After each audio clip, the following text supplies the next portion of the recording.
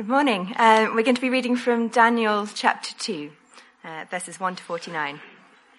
In the second year of the reign of Nebuchadnezzar, Nebuchadnezzar had dreams. His spirit was troubled, and his sleep left him. Then the king commanded that the magicians, the enchanters, the sorcerers, and the Chaldeans be summoned to tell the king his dreams.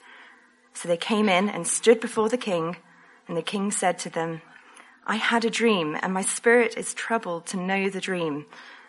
Then the Chaldeans said to the king in Aramaic, "O king, live forever. Tell your servants the dream, and we will show you the interpretation."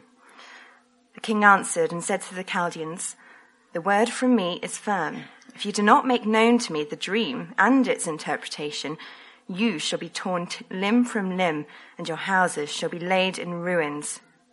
But if you show the dream and its interpretation, you shall receive from me gifts and rewards and great honor. Therefore, show me the dream and its interpretation." They answered a second time and said, "Let the king tell his servants the dream, and we will show its interpretation." The king answered and said, "I know with certainty that you are trying to gain time, because you see that the word from me is firm. If you do not make the dream known to me, there is but one sentence for you. You've agreed to speak lying and corrupt words before me till the times change. Therefore, tell me the dream, and I shall know what you can show me its interpretation." The Chaldeans answered the king and said, "There is not a man on earth who can meet the king's demand, for no great and powerful king has asked such a thing of any magician or enchanter or Chaldean. The thing that the king asks is difficult, and no one can show it to the king except the gods, whose dwelling is not with flesh." Because of this, the king was angry and very furious, and commanded that all the wise men of Babylon be destroyed. So the decree went out, and the wise men were about to be killed. And they sought Daniel and his companions to kill them. Then Daniel replied with prudence and discretion to Arioch, the captain of the king's guard, who had gone out to kill the wise men of Babylon. He declared to Arioch, the king's captain, "Why is the decree of the king so urgent?" Then Arioch made the matter known to Daniel.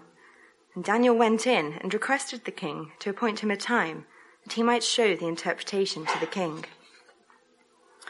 Then Daniel went to his house and made the matter known to Hananiah, Mishael, and Azariah, his companions, and told them to seek mercy from the God of heaven concerning this mystery, so that Daniel and his companions might not be destroyed with the rest of the wise men of Babylon.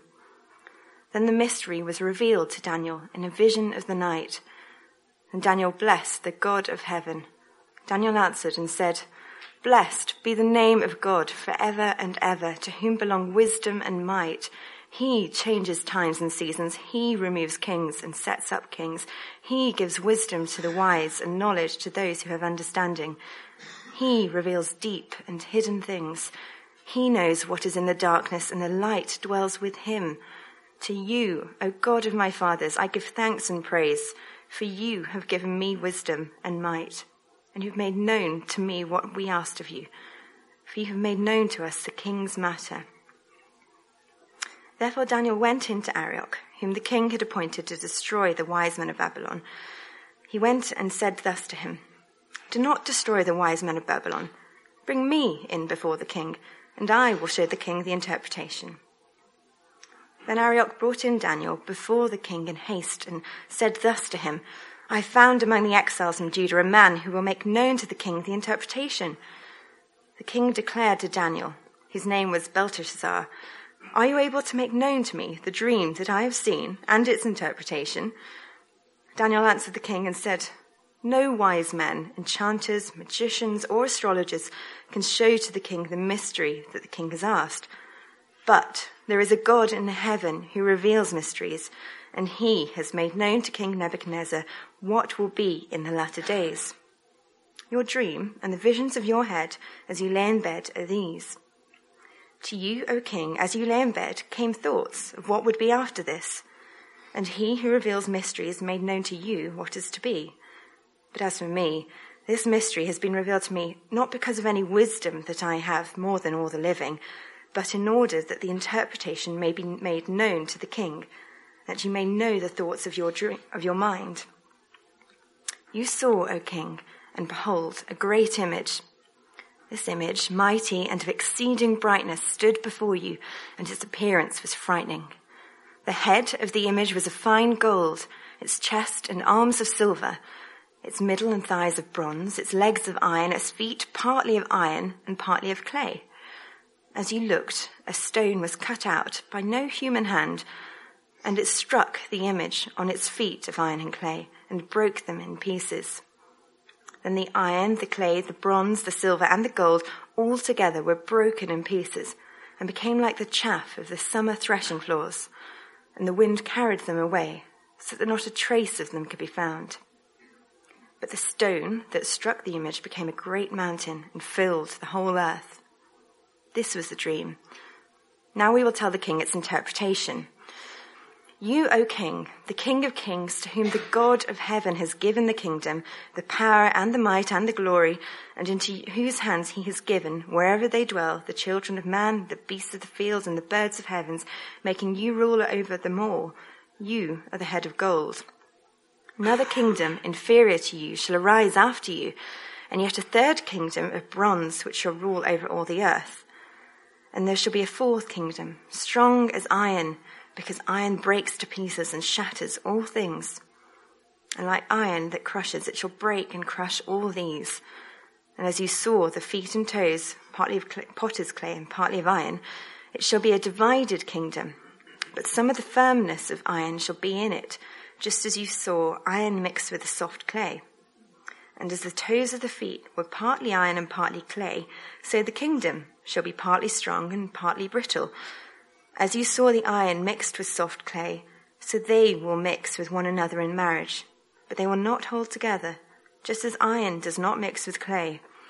And in the days of those kings, the God of heaven will set up a kingdom that shall never be destroyed, nor shall the kingdom be left to another people. It shall break in pieces all these kingdoms and bring them to an end, and it shall stand forever, just as you saw that a stone was cut from a mountain by no human hand, and that it broke in pieces the iron, the bronze, the clay, the silver, and the gold.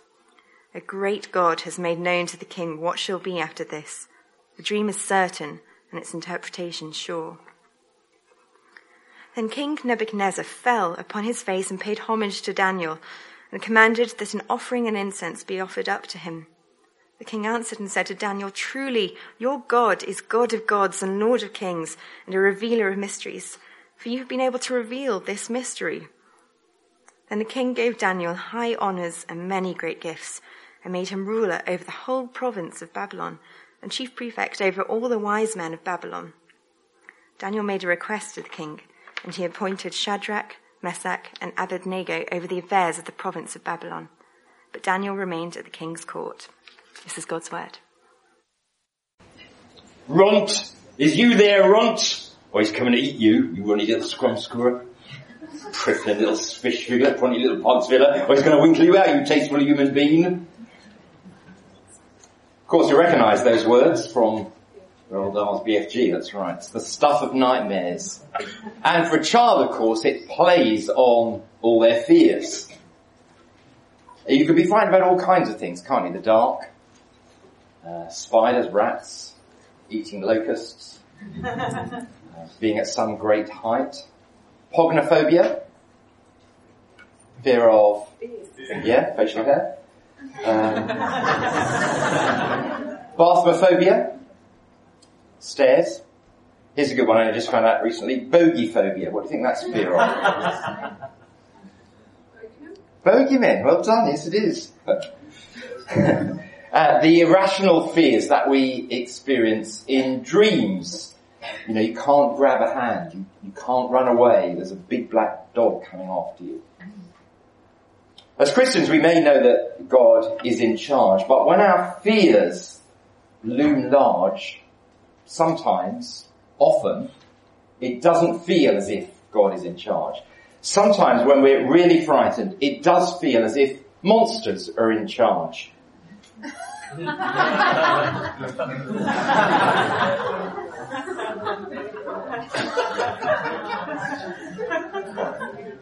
Oh, sorry.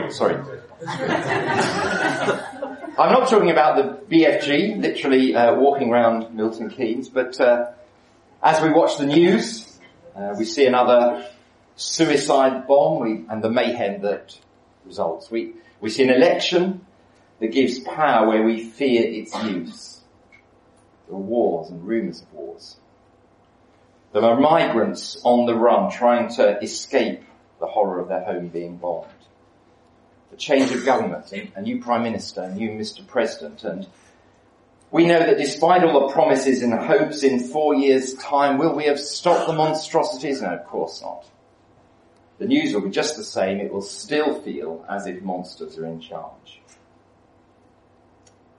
Or, closer to home, someone we love very much and everything feels bad. Some terribly hard thing in our family and things go terribly wrong. Or there's an illness, or depression, or childlessness, old age.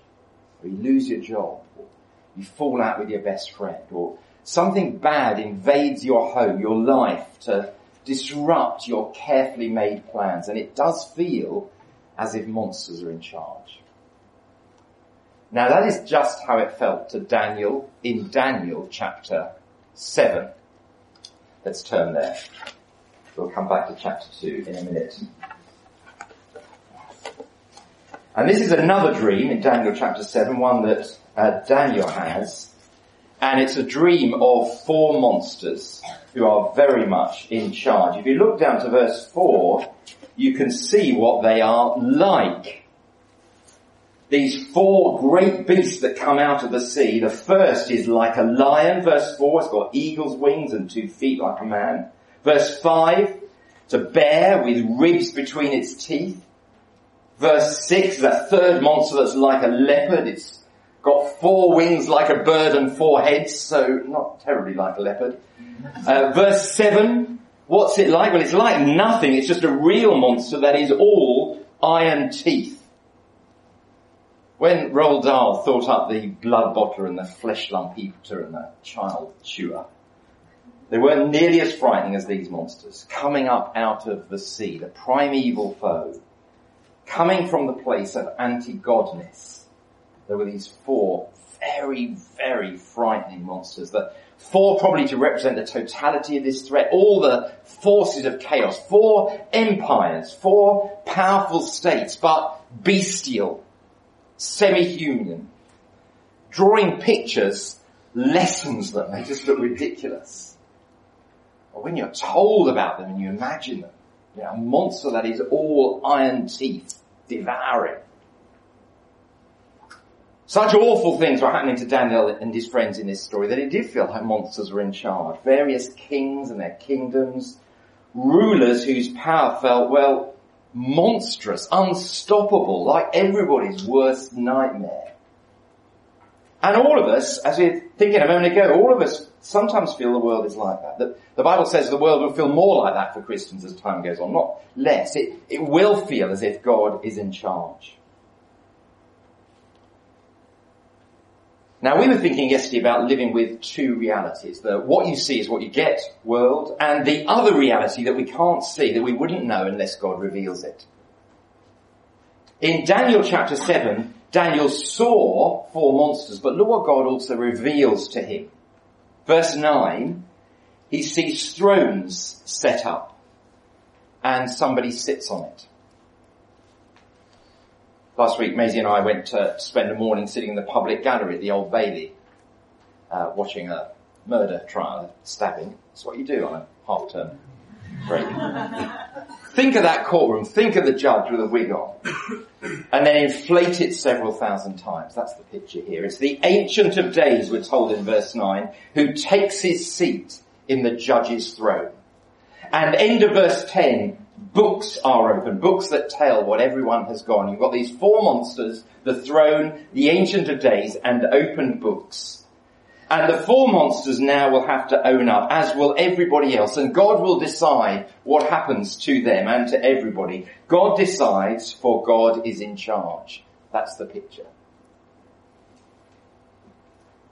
When we were in Nottingham, my wife, Lizzie, she's a reception teacher. She worked at the school for the last 6 years we were in Nottingham. When she first got to the school, they were expecting an Ofsted inspection the next term. 6 years later, it still hadn't happened. I don't know quite what Ofsted was doing. They'd obviously forgotten this school, kind of slipped out of their mind. But the school staff room lived under the threat of this Ofsted it's going to come this term. Or it'll definitely be this half term. We know it's going to come. This tension all the time. The power hanging over them. The power to condemn the school. To write it off as failing and put into special measures and all of that. And the picture here is of a world where God will come like that feared school inspector. He'll examine the lesson plans and everybody's work. And everybody have to explain what the books say, and the Ancient of Days sitting in the throne will give his verdict. And the verdict in Daniel's dream is verse 11. Those 4 scary monsters are destroyed and given over to be burned with fire. One day they will stop seeming in charge because they won't be in charge. And immediately after that, a man is brought in. He's called one like a son of man. And remember, son of man is Jesus' favourite title for himself. So when Jesus used that title, he was thinking of this passage. He was using that title to claim he was the one of these verses. The man who is brought in Daniel chapter 7, in verse 13. The man who is made king, that is Jesus. And everybody has to admit, you are king. And Jesus will never stop being king. God sets up a kingdom that will never be destroyed, and all his friends are on the winning side.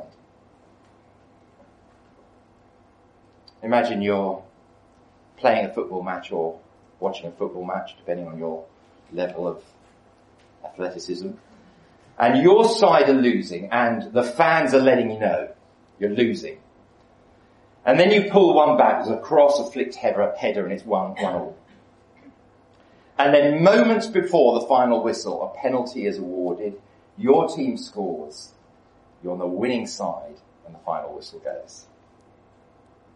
That's the message of Daniel. That's how it's going to be for Christians. God is in charge, so Jesus will be king. So Jesus' friends will end up being the winning side.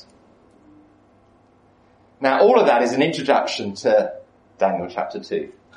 Which is the passage we're really looking at this morning. So let's go back there. It's a passage that's got a very similar message.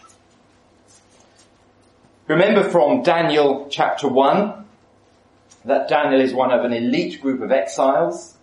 He's taken to be part of Nebuchadnezzar's reprogramming program, enrolled in his university. All things Babylonian are being imposed on him. Food, religion, culture, education, social life. And Nebuchadnezzar, the king, has a dream. He's having a dream that's unexplained, and we're told that his spirit is troubled, verse 1. All the dream experts are brought in verse 2. Come and explain my dream to me, he says. What's the dream, they say? I'm not going to tell you, he says. Tell me the dream and tell me what it means. If you do, there'll be great honour. If you don't, I'm going to tear you limb from limb. And they say, verse 11, and here is the big verse right at the heart of the verse, nobody can do that except the gods. And they don't dwell with us, so they're no use. Nobody can do it. Right, says the king in his bazzy, faulty voice. That's it. Death to the wise men. They can't reveal the mystery. Daniel, of course, is one of the group called the wise men. So his life is endangered too. Verse 17. Daniel went to his house. He made the matter known to his mates. He told them to seek mercy from the God of heaven concerning the mystery, so that Daniel and his companions might not be destroyed, along with the rest of the wise men of Babylon. And the mystery was revealed to Daniel in a vision of the night. Simple, isn't it? The mystery is revealed to Daniel. And of course that is the big theme of the book, that God reveals things to his people. That's what this chapter is all about. You know, there is more to be seen than the what you see is what you get world. There is the reality that God reveals. You can't know it from just looking, but there is an insight, an understanding, a perspective on things that comes from God's only, and you can't live right unless you've got it.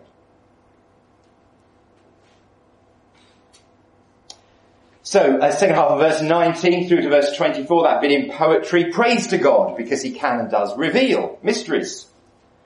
He's telling us what the dream was and what the dream means. It was death to the wise men because they couldn't. Now it's praise to the God of heaven because he does. So Daniel has a conversation with Nebuchadnezzar. The king asks, verse 26, can you do it? Daniel replies in 27, no, I can't. But God can. And finally, verse 31, we get to the dream. I don't know whether it struck you as it's being read. What was the dream? Come on, get to the point of the story. We've got to wait 31 verses before we get to it. And I've given the first bit of it this title, The King of Kings and the Lord of Kings. See, what is this dream telling Nebuchadnezzar, and for that matter, revealing to everybody who is listening into this chapter as we are, who's listening to God as he reveals stuff to this king? What's he telling us?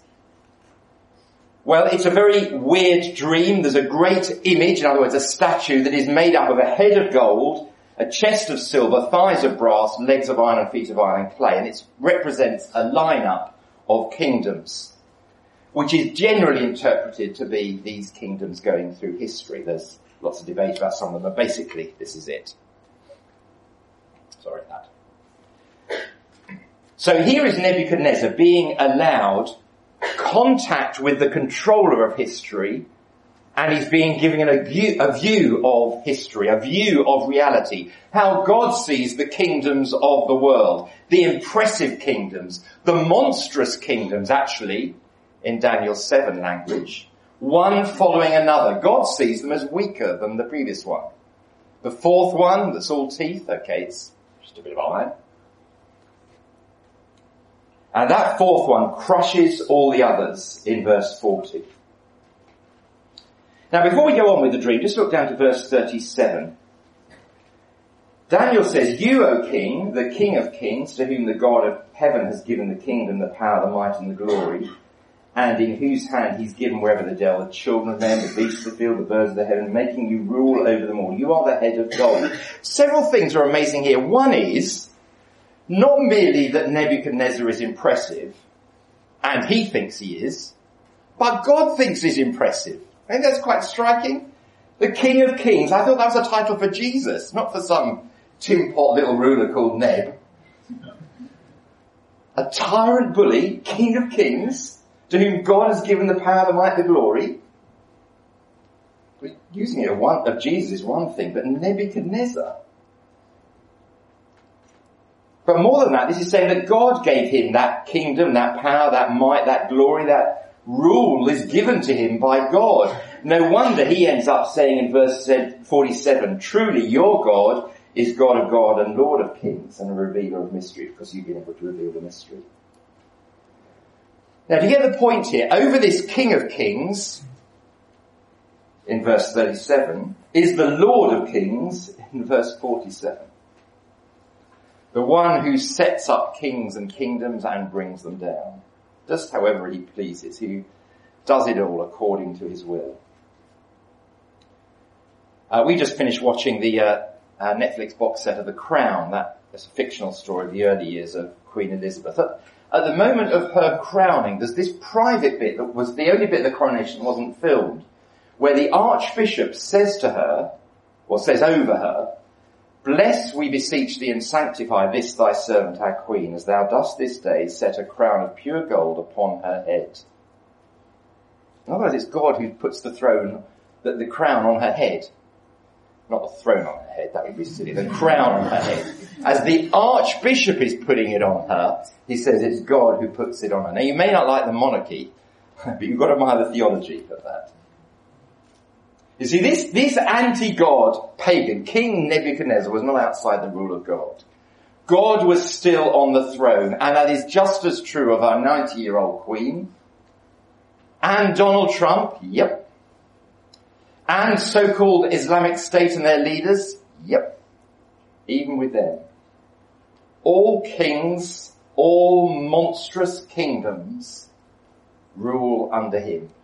All power in our world is a delegated power from him. However king of kings-ish they become, they are under the authority of the Lord of kings.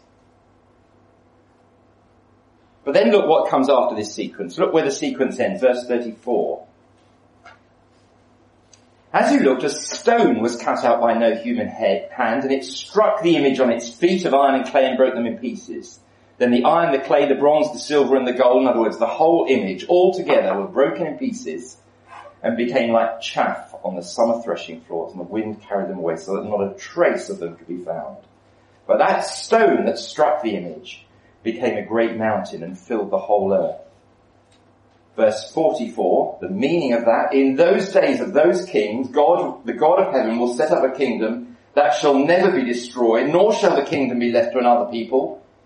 It shall break in pieces all those kingdoms, and bring them to an end, and it shall stand forever. Just as you saw that a stone was cut from a mountain by no human hand, that it broke in pieces the iron, the bronze, the clay, the silver, and the gold. A great God has made known to the king what shall be after this. That's my second heading, the wrecking rock and the Son of Man. Because again, just like in chapter 7 with its throne and one like Son of Man being brought in, the mighty, monstrous kingdoms that make up this statue are not all there is to be said. Here is a picture of a subsequent kingdom, a forever and ever kingdom. One that's not made by human hands. It's not won by victory. It's not inherited by being born in the right family. It is one that is created by God, that is going to end all other kingdoms and break them up and then itself stand forever. It is the second half of verse 45, the great God making known to this King of Kings, Nebuchadnezzar, what reality lies ahead for him, for every kingdom, for every monster, for all of this world. David Cameron has now joined the list of has-beens, along with Tony Blair, John Major, and all those other prime ministers that we probably ought to recognise, but quite frankly are just relegated to the quiz page at the back of the Christmas edition of the Radio Times. The same will happen sooner or later to Donald Trump. He'll be just the same as Hillary in 4 or 8 years' time. And the opinion makers, and the newspaper editors, and the BBC, and IS. The same thing will happen to them as happened to Al-Qaeda. What happened to Al-Qaeda? No, it just went. And the Russian warplanes, it'll be for them as it was for the Luftwaffe. Just as it was for Caesar and his horse-drawn chariots. Where are they? Every kingdom and its might will be smashed to pieces. Has not God given to Jesus the only name that will outlast time?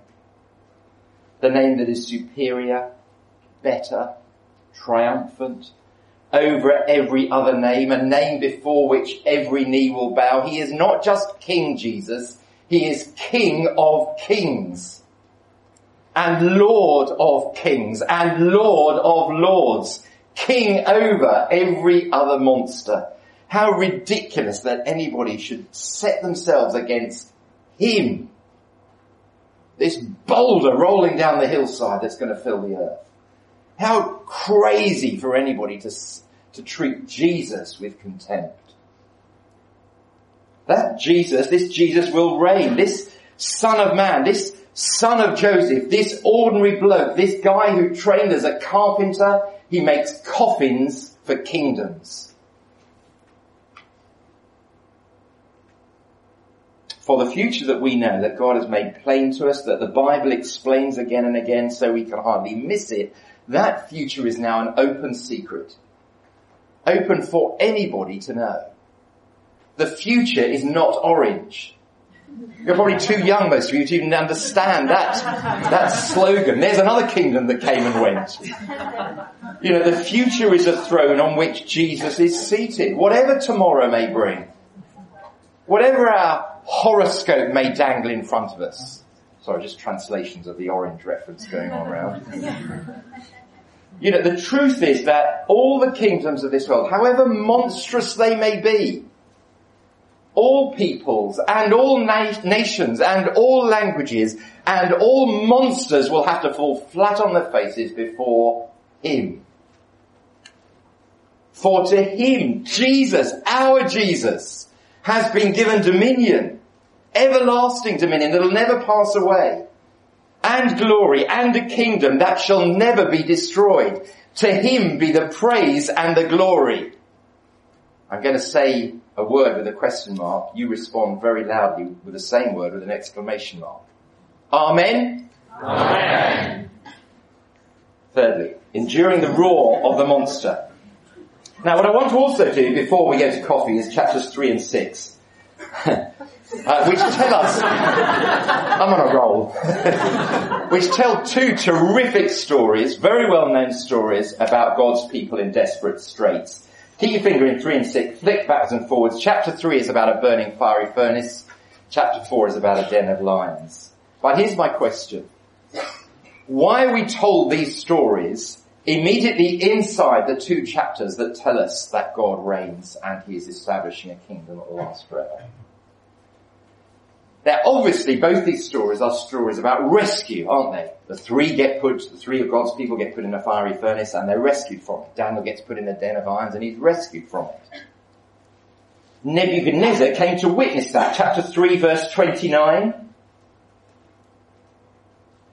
End of that verse, there is no other God who can rescue like this.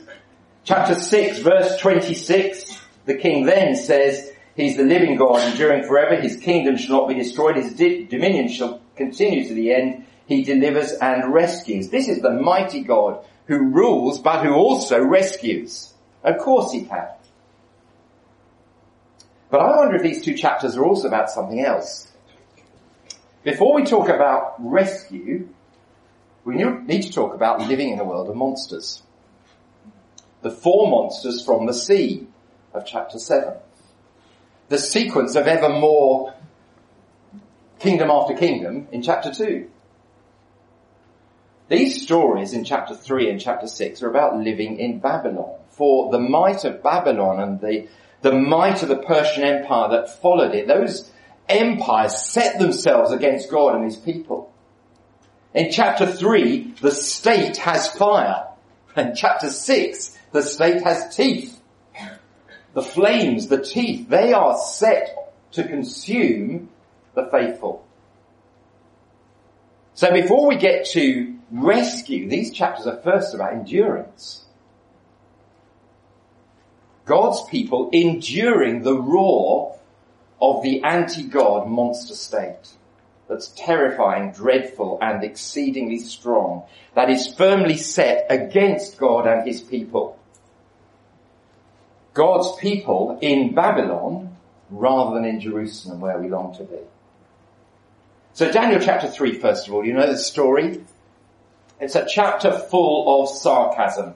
We've just had the story of this enormous statue that looks very grand and is smashed to pieces. And Nebuchadnezzar immediately says, statue, that's a good idea.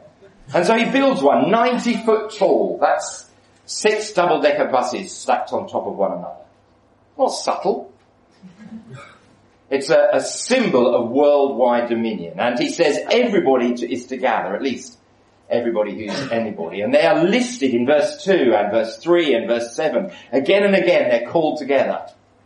The band plays and we get the list of the band 4 times in verse 5 and 7 and 10 and 15. What instruments there were, what cacophony they made. Because I wonder if the whole of the pomp of this scene is being mocked for its pomposity. Because the whole thing is a setup. The statue is a setup. The word setup gets used 11 times. As if to make the point that it looks impressive. In the what you see is what you get world, it looks fearful. It's got all the weight of Whitehall behind it. All the government muscle you can muster, but it's a farce. Because Daniel chapter 2 has already made it plain what God does with enormous statues that represent empires. State-sponsored images. And only if you can see behind the mask, behind the curtain, remembering what God has just revealed for national posturing, If only you can see the falsehood and the stupidity of it. If only you can hear heaven's laughter at it. I mean, God is busting a gut with humour at this scene. Wow. So the band plays. The crowd gets its collective backside in the air, sticks its nose in the sand, and enjoys job security. What about you, Shadrach, Meshach and Abednego? When they play the tune, which city's music will you dance to? Will they manage to coerce you? Will you buckle under this immense pressure? You must kneel down before the state.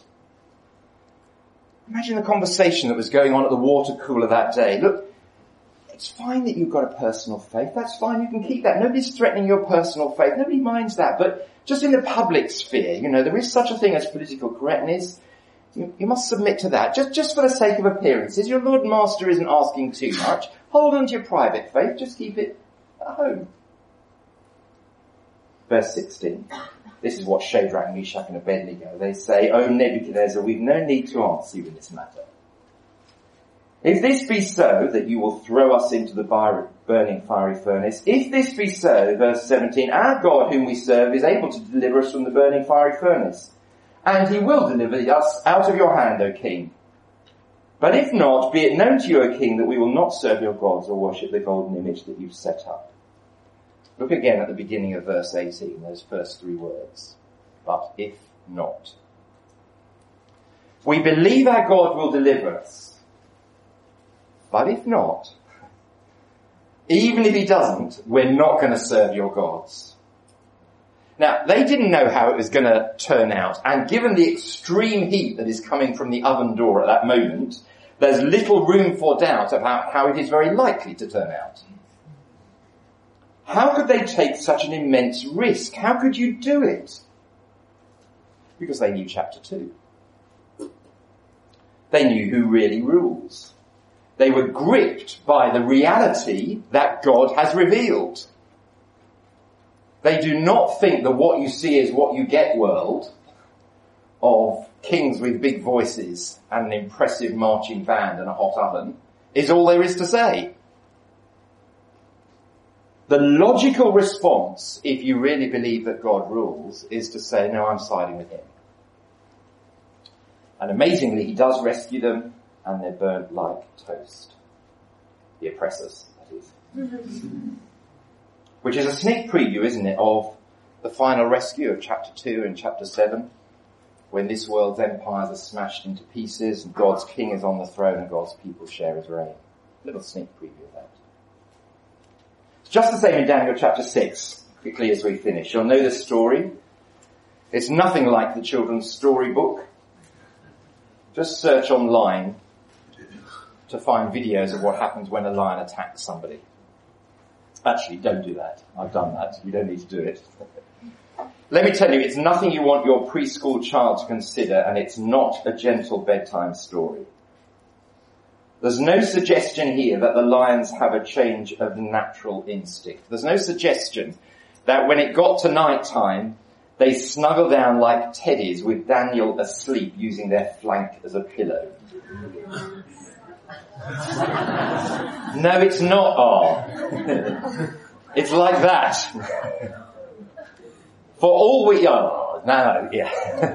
For all we know, these lions could spend the entire night prowling round Daniel, growling. Okay, they had to keep their mouths shut when they growled. Verse 24, they're certainly lion-like here when the men who maliciously accused Daniel were brought in and cast into the den of lions. They, their children and their wives, and before they reached the bottom of the den, the lions overpowered them and broke all their bones in pieces. But, verse 22, God sent his angel and shut the lions' mouths when Daniel was in there. Now here again, you've got the same monolithic cult of the state, or the corporate culture, or peer pressure. You must do what they say, even if it invades your private life. In this story, the state expects, the state demands, and what the state expects and demand is that the king must be center stage. If you want to ask something of your God, says Darius, you don't anymore go to the priest in the shrine of your pet deity, you must ask the king. The king is now being given the job of being everybody's high priest. If you want to pray, you must pray to the king, and he will mediate your request to your gods. He is the one and only way you can have access to your gods. Daniel, as you know, won't play ball. Verse 10, he goes to his house and does what he always does. His quiet time routine is so predictable. Your enemies could set their clock by. The alarm goes off, the person's angry, the cup of tea is in, and he starts to read his Bible. And prays as always. He maintains the same pattern, praying towards Jerusalem. And the inevitable happens. He's thrown to the lions, but by faith, we're told in Hebrews 11, he, Daniel, shut the lions' mouths. In other words, he went to this very uncertain future. He could see the lions snapping jaws. God could deliver me, but if not, I am still going to do what my God says and not what the king says. He went there because he was certain about his unseen future. He believed Daniel chapter 2 and Daniel chapter 7. Some years ago, John Piper wrote a short booklet called Risk is Right.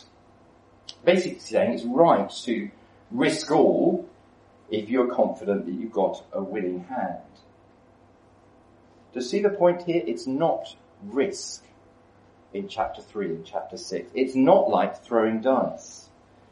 Not if you know the God behind the scenes. If you've had a glimpse behind the curtain and you know what the Lord of Kings is like, and you know about the wrecking rock that is rolling down the hillside, and you know about the judgment thrones, and you know about the eternal reign of the Son of Man, and with him all the saints of the Most High, if you know all that, then lions schmions. A little while ago I read the story of a Romanian pastor who was persecuted for his faith under the Ceausescu regime. This is what he wrote. The greatest fear the greatest threat they have is the power to kill you. Our greatest victory is to die. So whenever my captors told me we're going to kill you, I said I could hardly wait. I was telling this story in a similar conference to this, and somebody came out afterwards and said, I know that bloke. He is an absolute idiot for Jesus. I mean, that really is exactly what he does say. We're going to kill you? I can hardly wait. I believe what God has revealed. Death holds no terrors, no fears, no unknowns for us. What's the worst they could do to you? Lions. Schmions.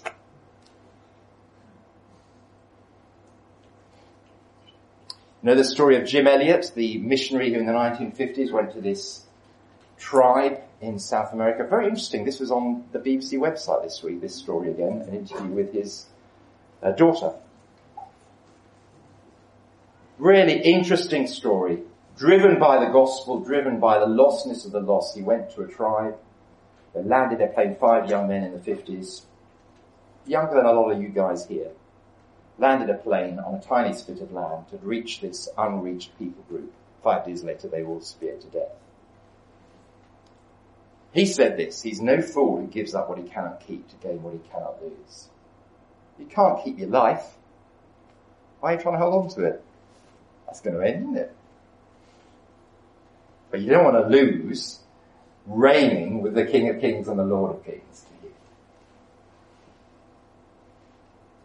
Until the Lord Jesus returns to planet Earth and all things are renewed, we will go through many pressure points that we can't understand. We will feel the hot breath of the monsters.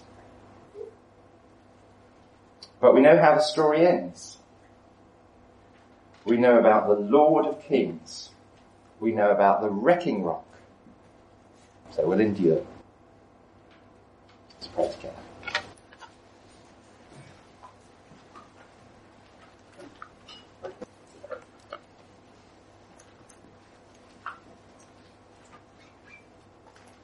Father God, these are inspiring stories and in many ways feel a million miles away from our ordinary life.